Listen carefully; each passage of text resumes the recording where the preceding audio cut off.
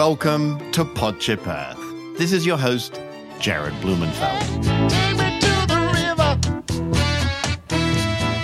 wash me down. So this week, our intrepid adventurer and reporter extraordinaire, Sarah Amenzada, goes to Nevada City to see the Wild and Scenic Film Festival. Sarah, you came to visit in Sacramento on your way up, and it was a blizzard. Yes, we were getting reports from the past that the weather was quite intense, and I've only driven in snow maybe once in my whole life, so I basically felt like the abominable snowman was fighting my car the whole way up, and it was well worth it when I got there.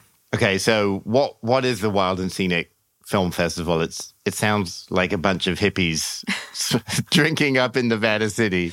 You're not wrong. The Wild and Scenic Film Festival is a opportunity for filmmakers and activists from around the world to come together to tell the stories that they care most about protecting the environment.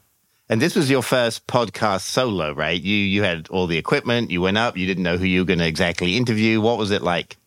Well, it was exciting. I did lose my phone with all the recordings on it for a period of about 12 hours. But luckily, thanks to the kind-hearted people in Nevada City, I was able to get my phone back with all these interviews. So crisis averted.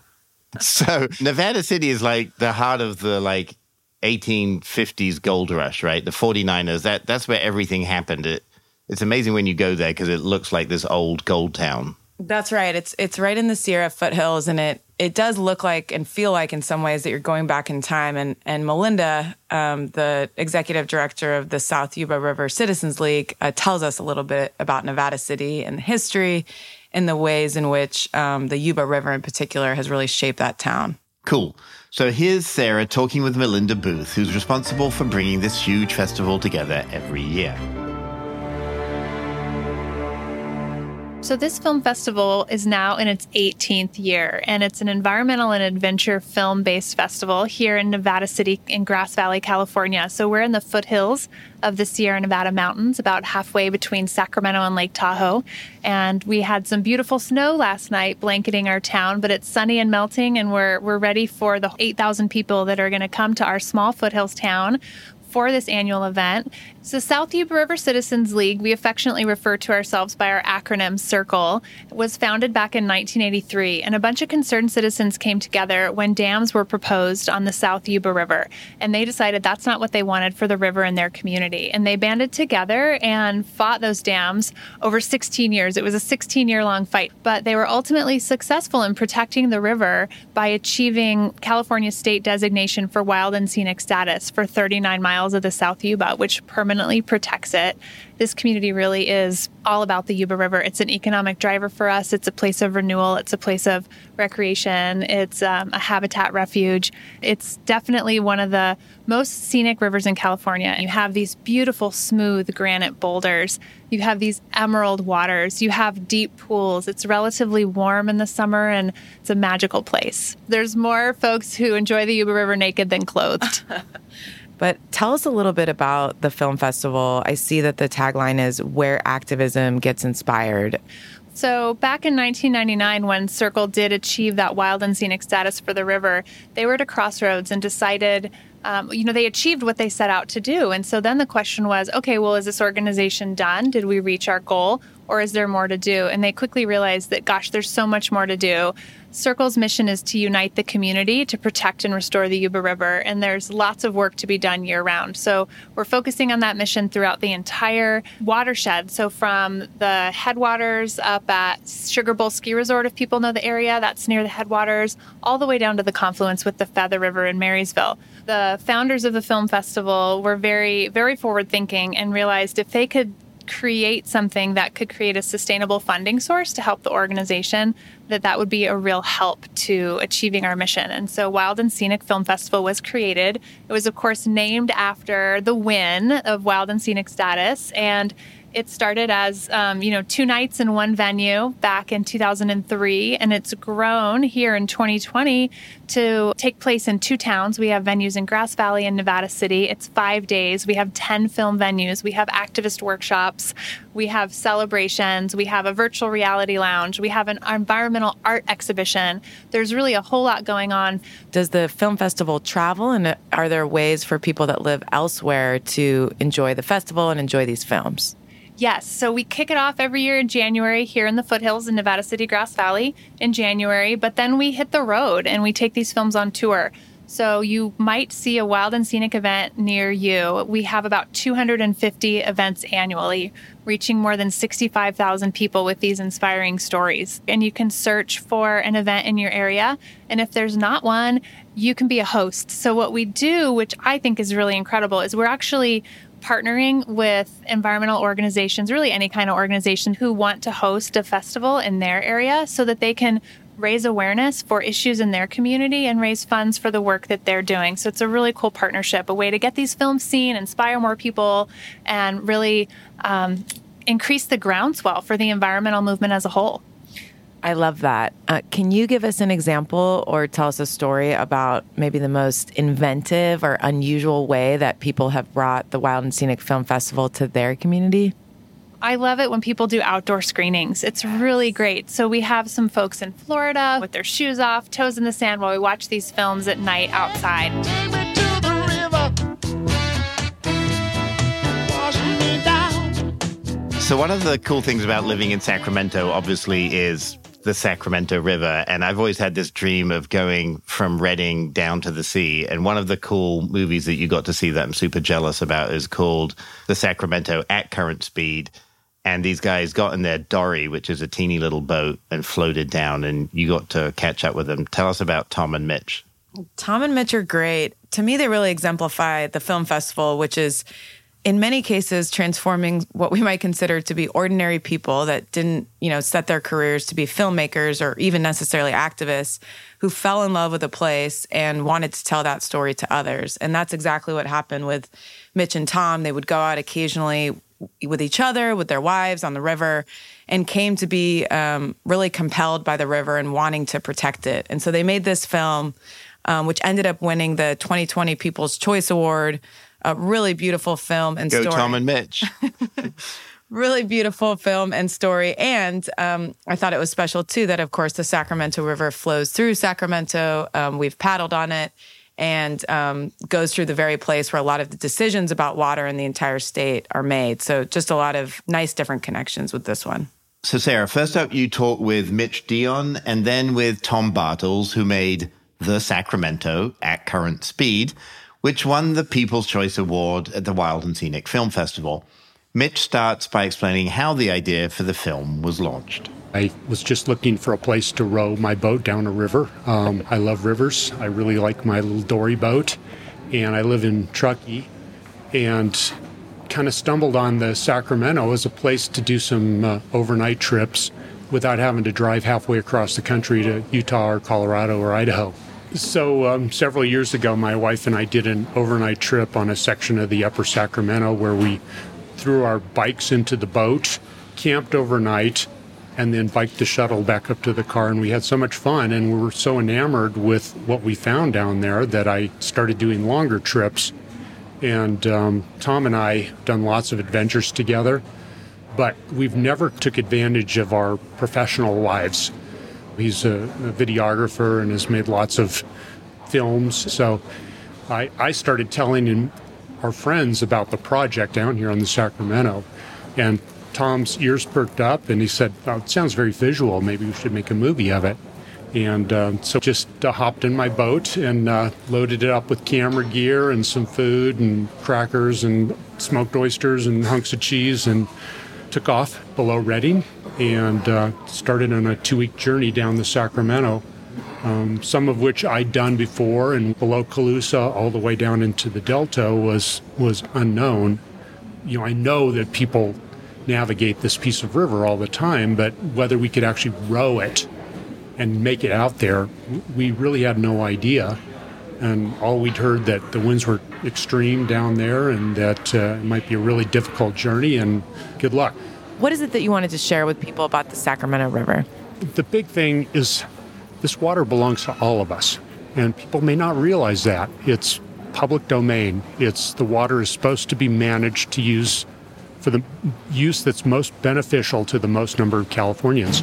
And, we know that's a simple concept, and after that, everything gets really complicated. There's a lot of give and take and tug of war. But we need to be awake, watch what's happening, pay attention to what's going on out there, because it belongs to all of us. And secondly, it's a finite resource, and especially in the coming years with climate change, there's less and less, and we've over-allocated this resource. So we have to be good stewards. We have to be responsible. We're living in a system.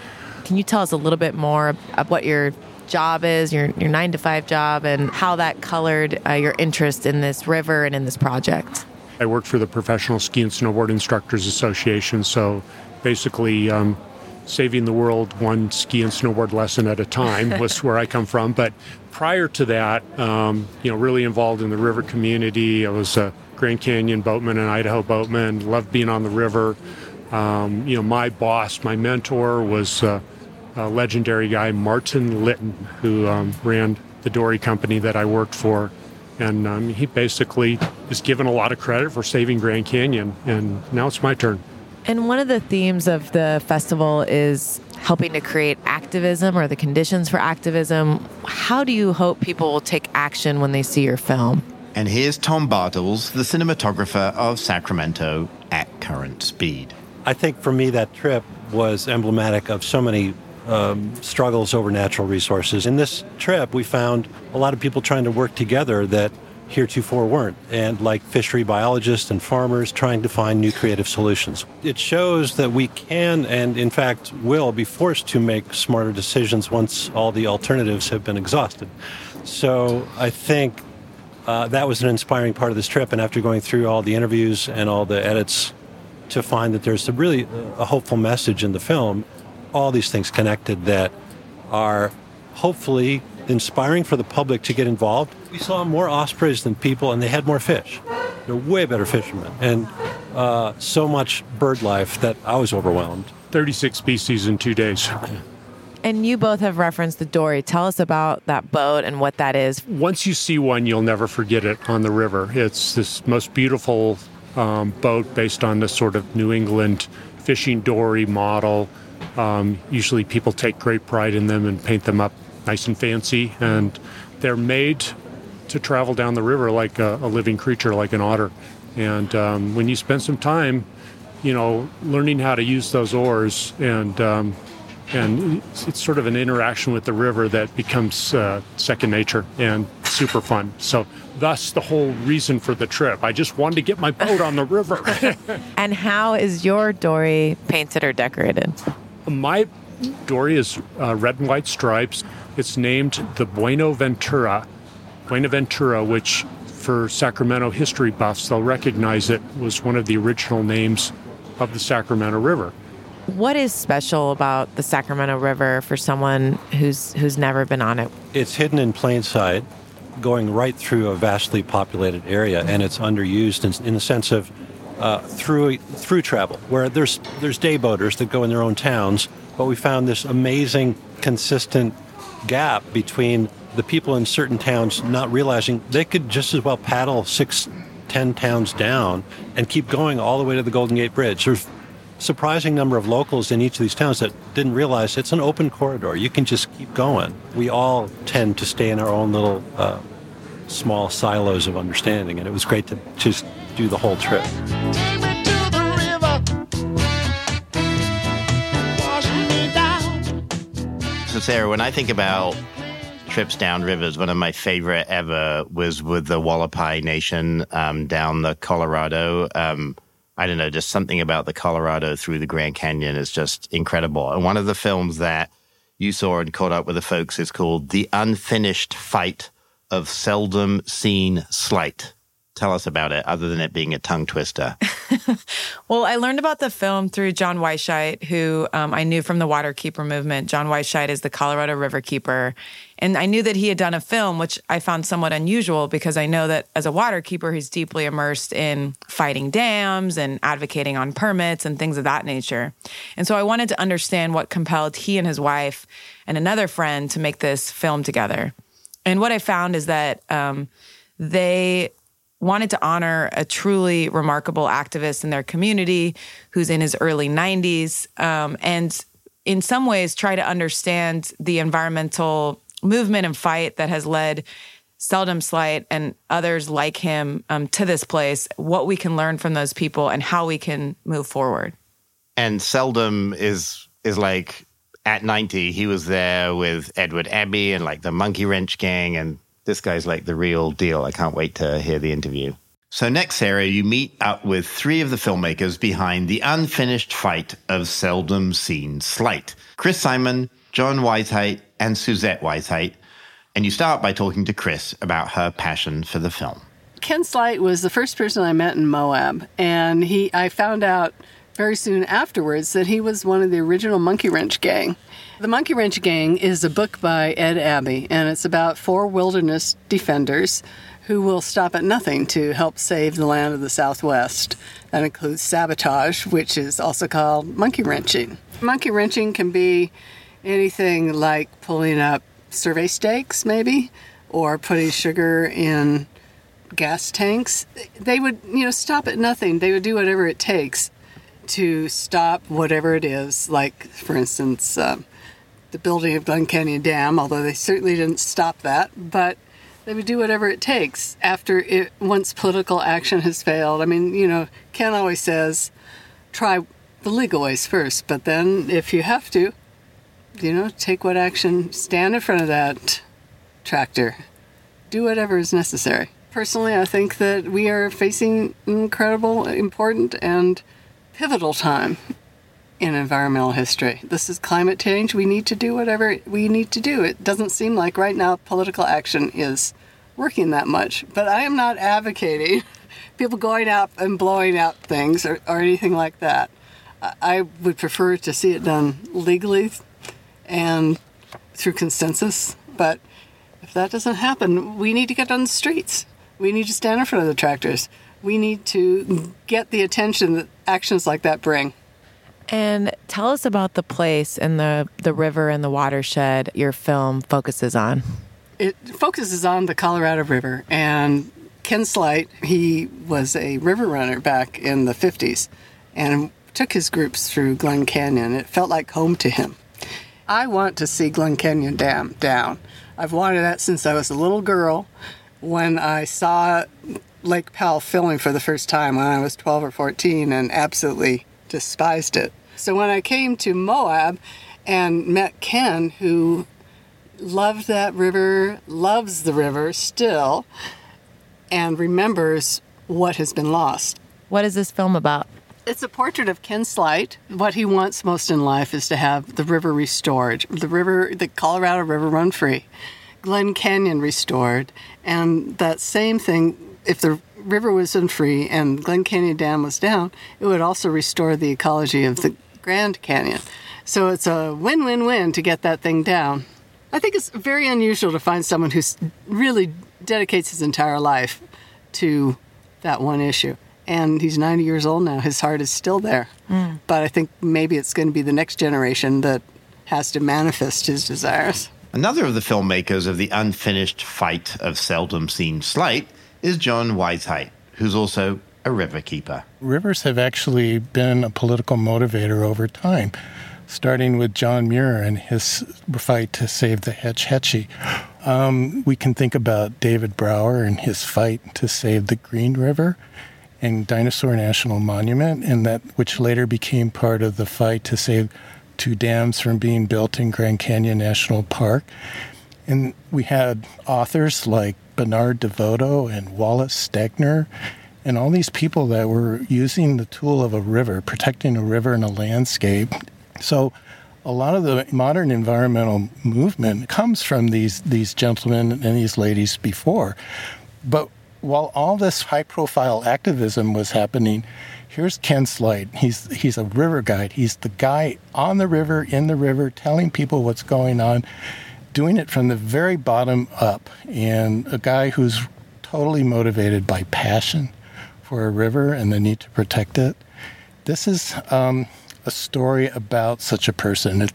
It's kind of like this is about a guy who inspired a lot of the activism that later came from David Brower. In fact, David Brower and Ken Slide were excellent friends. I'm the next generation, and who do I look to? I look to Ken Slide and David Brower, and they both said, John, you're a river guide. You have excellent standing in court. You should use that and help rivers, and that's what I've done. I stand on their shoulders, and I feel very privileged to be there, and I'm going to continue this fight, and I'm looking for younger people to stand on my shoulders. And what would it take to get the Glen Canyon Dam removed? Well, because of climate change, we're going to understand very quickly that we never needed that dam in the first place. Glen Canyon Dam has been controversial since 1914, and a lot of people said before it was even built that we're building too much infrastructure. It evaporates more water than it actually saves. It increases salinity. It's damaging the ecosystem of the Grand Canyon. Is it really necessary to have so many dams, redundant dams, that it's worth the price of losing the ecosystems of our canyons, especially our national parks? We really don't need it for water storage.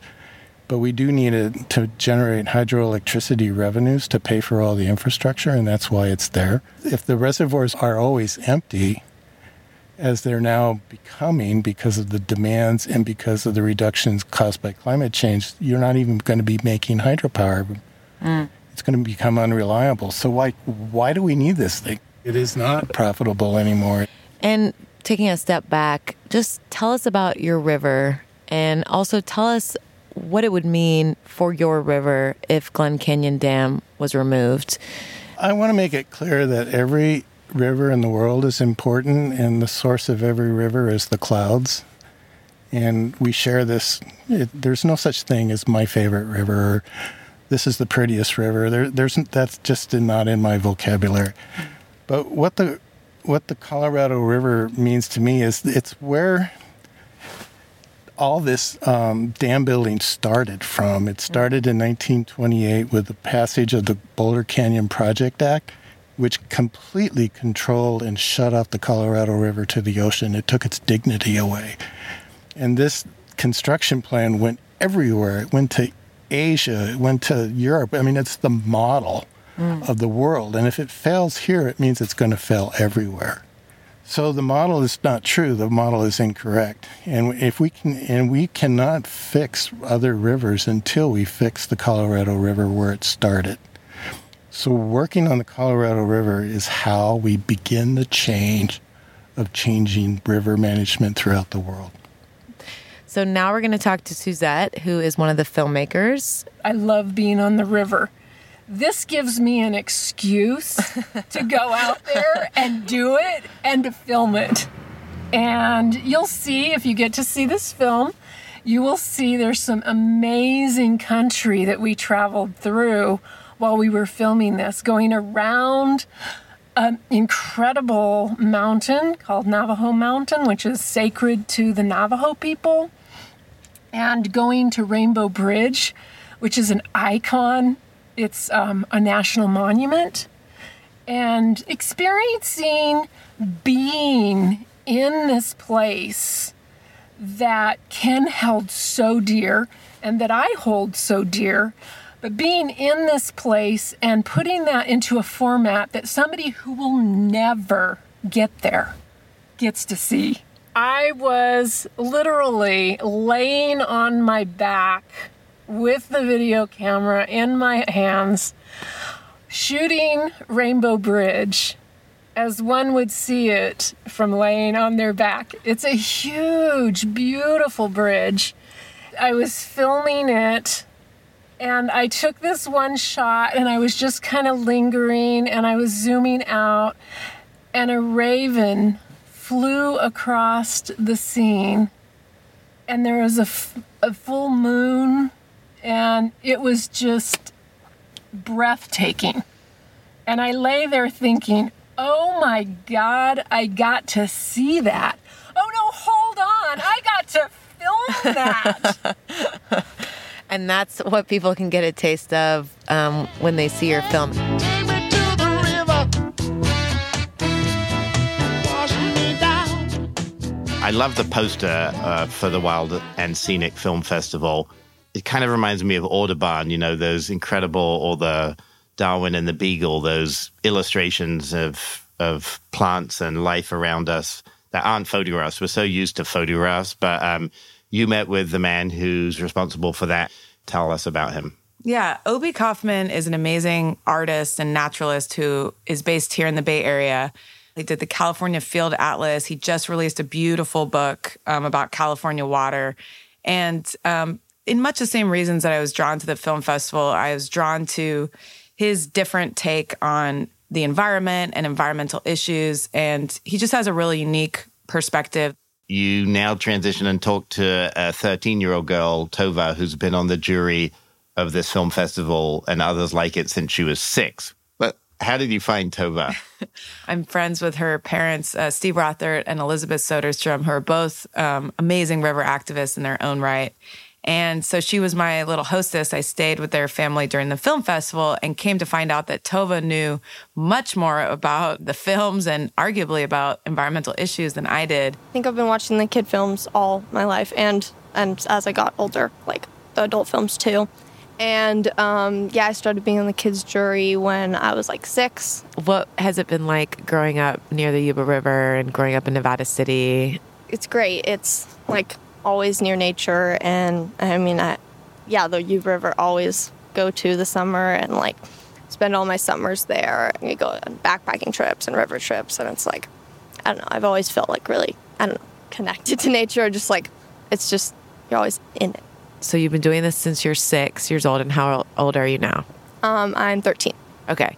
So you've probably seen a lot of movies over the past 7 years, probably more than most adults. I really like the ones that like are kind of adventures. So when they have a point, but you kind of see their adventure through it, you can connect to it more than the ones that are like just trying to get to the point. So I really like those because you can connect. Like you just are more like enthralled in the story because you're seeing their adventure and what they're going through, and it is more inspiring and makes you want to take more action because you see, instead of just faced with the problem, you see what they did to be helpful.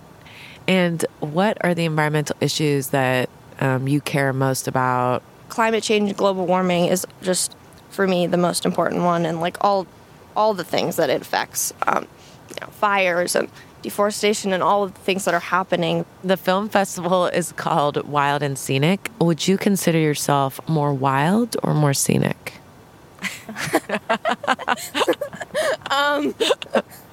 Well, or both. Both, yeah, definitely a mixture. Yeah. And I'm interested too in like how it feels to live here and then have people and filmmakers come from all over the world to your city to tell their stories every year. It's really interesting. It gives you like a kind of like a window like into what is happening all throughout the world. There's always points where you're like, oh my God, the world is dying. It's all the end. I think the film festival like really puts like hope into what you can do. So that's like one of the things, because like a lot of times you just are like, this is what is happening, and they don't give you like what you can do about it. I just try to think about like all the people that are doing things, and that helps me keep positive. Take me to the river. Wash me down. That was amazing, Tova. Like it is incredible, this next generation. Like people always think of Greta Thunberg like as the sole youth activist, but there's so many young people that I talk to are just like kicking ass and taking no hostages, and really amazing just commitment to move things forward. And I really appreciate you going up to Nevada City. I want to go to the film festival. Where is it next year? So the main flagship event is in Nevada City, okay. And then any organization anywhere can host a little film festival in their community, and they can do it in a way to not only raise awareness but also raise money. There's over 100 wild and scenic film festivals happening across the country all year. So, okay, what do the 3 podcasts? We did Rock Glaciers together, then we did Sea Level Rise, and now we did Wild and Scenic Movie Festival. What's the thread, Sarah? The thread is that the world is changing rapidly, and we need to find a way as human beings to ground ourselves and stay positive. And the film festival is, I think, a good example of the way to do that. These films brought everyone together, and it was great to see the way that everyone's families showed up, and we're really proud of people's contributions. And it's great to see that people of all ages care about the environment and are staying committed in their own ways and in their own communities. Just being in Nevada City, it's such a beautiful place, which is not untouched. There's a lot of impacts from mining, but just a beautiful, rugged place. And I know that a lot of the filmmakers and activists felt the same way. There's something about these places that is motivating them and keeping them going, even when it feels really difficult, even when they're facing big corporations and really difficult political circumstances. There's a fire that unites everybody, but everybody has that within them. A huge thank you to Sarah Amendzadeh for her vision and commitment to making this episode and for bringing the Wild and Scenic Film Festival to life in podcast form. Thank you to Melinda Booth, Mitch Dion, Tom Bartels, Chris Simon, John Weisheit, Suzette Weisheit, and Tovar Rothert for your dynamism and creativity in reminding us why our love of nature is the best motivator for action. I can't wait for next year's film festival in Nevada City. Thank you so much for being part of the Podship Earth journey from the entire Podship Earth crew, sound engineer Rob Spate, guest host, correspondent, and producer Sarah Amendzadeh, executive producer David Kahn, and from me, Jared Blumenfeld. Have a great week, which I hope includes a lot of time outdoors.